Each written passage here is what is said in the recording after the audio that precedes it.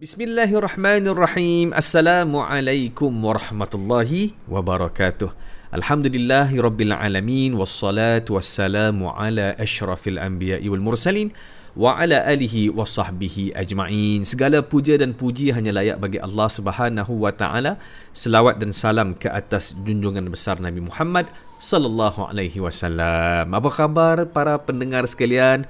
Moga-moga tenang, bahagia, bermotivasi dalam menuju ke tempat kerja ataupun melakukan apa sahaja urusan hari ini. Baik, alhamdulillah. Kalau anda masih ingat, kita nak sambung lagi berkenaan dengan motivasi. Allah, motivasi dengar pun tak bermotivasi.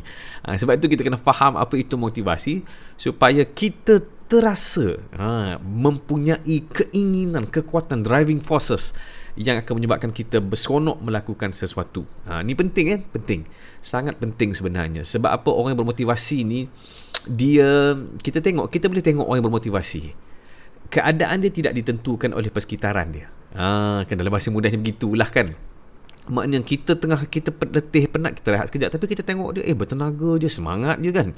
Lain macam dia punya motivasi. Ayat kita pun selalu sebut macam tu kan.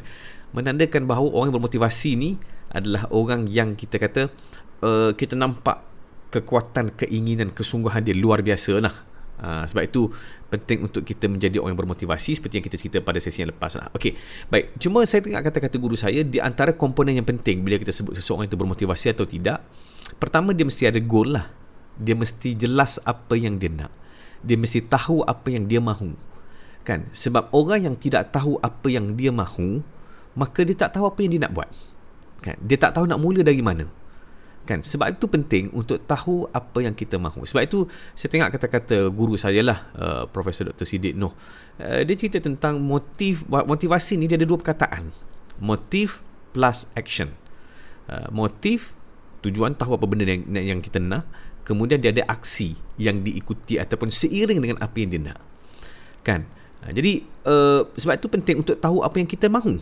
Bila kita tak tahu, kita akan buat, tapi perbuatan kita, tindakan kita hanya mungkin kerana mengikut orang. Hanya mungkin sekadar kita buat berdasarkan ikut perasaan. Kan? Tidak jelas apa yang kita nak. Jadi penting untuk kita tahu apa yang kita mahu. Okey. Baik. So saya nak kongsikan 3 komponen penting dalam motivation ni. Iaitu api. Api apa pula? API. So A yang pertama adalah, maksud dia apa dia? Ini komponen yang sangat penting, adalah activation. Activation ni maksud dia adalah decision yang kita initiatekan behavior kita, yang kita akan memulakan tingkah laku kita. Sebenarnya activation ni sebenarnya dia pelbagai, ataupun bahasa mudah saya suka sebut sebagai rangsangan. Sebab setiap perkara yang memotivasikan kita, dia tak sama dengan orang lain. Dia berbeza dengan orang lain. Ada orang lain, ada setengah orang, dia terangsang dengan pujian, dia terangsang dengan kata-kata, dia terangsang dengan orang kata apa, rasa bersemangat apabila orang memerhatikan dia. Ada orang dia terasa bersemangat disebabkan cita-cita dia, keinginan dia, dia tahu apa yang dia nak, dia tahu apa yang dia kena buat. Dan inilah cita-cita, impian yang dia nak capai. Jadi dia berbeza dengan setiap orang. Sebab itu tuan-tuan dan puan sekalian, kita kena tahu apakah yang memotivasikan kita, apakah perkara yang mematikan motivasi kita. Yang itu kita kena tahu. Dan kita tak sama dengan orang lain. Contoh kan, kadang-kadang saya suka sebut macam ni lah, suami isteri kat rumah kan. Kadang-kadang ni para suami ni, kita sebenarnya motivator terbaik isteri kita. Kan? Kan, contoh pagi-pagi pun kita mulakanlah dengan, ya Allah sayang, cantiknya saya pakai baju ni, memang best lah, abang tengok, suka nak tengok, jom kita selfie. Pagi tu selfie.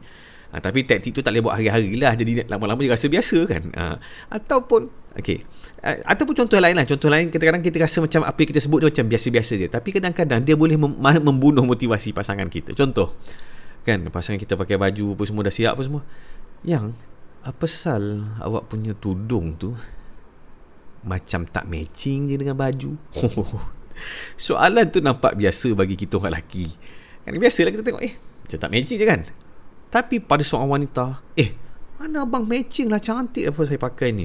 Ini namanya colour blocking bang. Colour blocking. Tak apalah, colour blocking pun colour blocking lah. Agak-agak habis kat situ tak? Tak. Kan?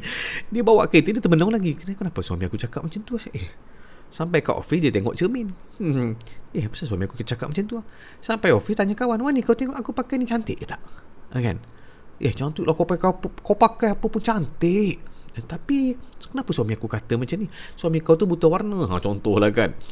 Tapi nak ceritanya, apa yang kita sebut boleh menyebabkan mati motivasi seharian isteri kita kan. Akhirnya balik rumah tu bakar tuduh tu. Okay. Tapi nak ceritanya apa dia? Kita kena tahu apakah yang memotivasikan kita dan apakah yang menyebabkan kita rasa down. Kan?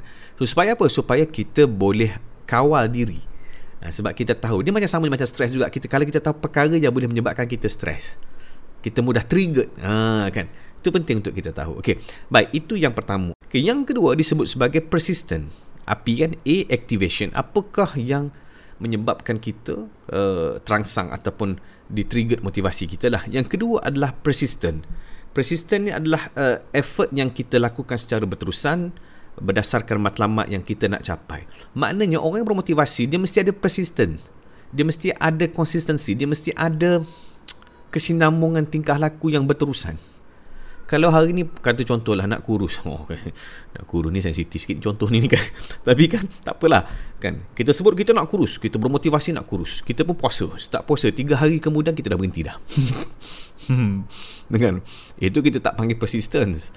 Persistent ni biasanya kalau kita tengok orang yang nak kurus, dia akan ambil masa berpuasa pun bukan sekali seminggu, tetapi sebulan, 2 bulan, 3 bulan, bahkan ada yang bertahun untuk mencapai berat badan yang ideal. Maknanya dilakukan secara berterusan. Sebab tu orang yang bermotivasi, kita akan lihat tingkah laku dia adalah persistence. Kan? Jadi dia macam ni. Kita hari ni jadi macam ni hari ni, keadaan kita hari ni sebenarnya bukan kerana apa yang kita nak jadi, tetapi kerana apa yang telah kita lakukan sebelum ini secara persistence. Itu menjadikan diri kita sekarang. Kan? Bukannya benda-benda yang kita rasa, aku nak buat benda ni, semangat aku buat kan? Ataupun kita buat sekejap-sekejap, itu tidak akan membentuk diri kita sekarang. Okey, baik. Dan yang ketiga adalah disebut sebagai intensity. Kan? Intensity ni adalah concentration kita, sejauh mana kita sedalam mana keinginan kita, kesungguhan kita mengejar sesuatu. Kan? Dalam bahasa yang mudah, contohlah ada orang, contoh kita nak jadi seorang yang dikenali sebagai orang yang intelek. Ada orang belajar degree dah habis begitu, cukup setakat tu, dia sekadar membaca. Ada orang sambung sampai master, sampai PhD. Maksudnya semakin mendalam, intensitinya semakin tinggi. Kan? Jadi oleh sebab itu sebenarnya ini adalah 3 komponen yang menyebabkan, yang mengatakan, yang menunjukkan bahawa kita ni adalah orang yang bermotivasi atau tidak. Sebab itu tuan-tuan dan puan sekalian, yang ni kita boleh semak pada diri kita lah. Maknanya dari sudut harian kerja kita, adakah kita seorang yang persistent melakukan sesuatu di tempat kerja? Rutin kita telah rutin yang membina atau tidak? Kan? Maknanya contoh kan hari ni semangat. Maknanya kalau tengok dalam satu minggu tu, cuba tengok balik pattern kita kan. Maknanya hari Isnin sampai Jumaat, hari apa yang kita rasa yang kurang produktif? Hari apa yang produktif? Berapa banyak antara hari yang produktif dan tidak produktif, mana lebih banyak? Kan? Soalan ni kita kena tanya pada diri kita. Sebab apa? Sebab kualiti kerja kita ni, dia bergantung kepada persistence, pattern kita dalam melakukan kerja. Kan? Sebab kadang-kadang nampak sibuk. Kawan-kawan saya pernah berjumpa dengan beberapa kawan yang selalu kadang-kadang saya tersentak juga. Biarlah kita ni tak nampak sibuk, tapi kerja tu kita buat dengan baik, berbanding yang kita nampak sibuk tapi tak ada benda yang kita buat dengan baik. Dalam tu sentap sungguh kan? Okay. So terus sekarang cukup setakat itu, insyaAllah. Itulah dia 3 komponen motivation, activation, persistence dan juga intensity. Jadi kita check diri kita sama-sama. Moga-moga kita dapat melakukan kerja kita dalam keadaan yang baik, sangat baik, terbaik. Kerana setiap kerja kita ni bukan hanya tentang diri kita, tetapi ianya melibatkan, memberi kesan kepada orang di sekeliling kita. Belajar sesuatu? Daripada saya Fazli Aziz. Jumpa lagi. Assalamualaikum.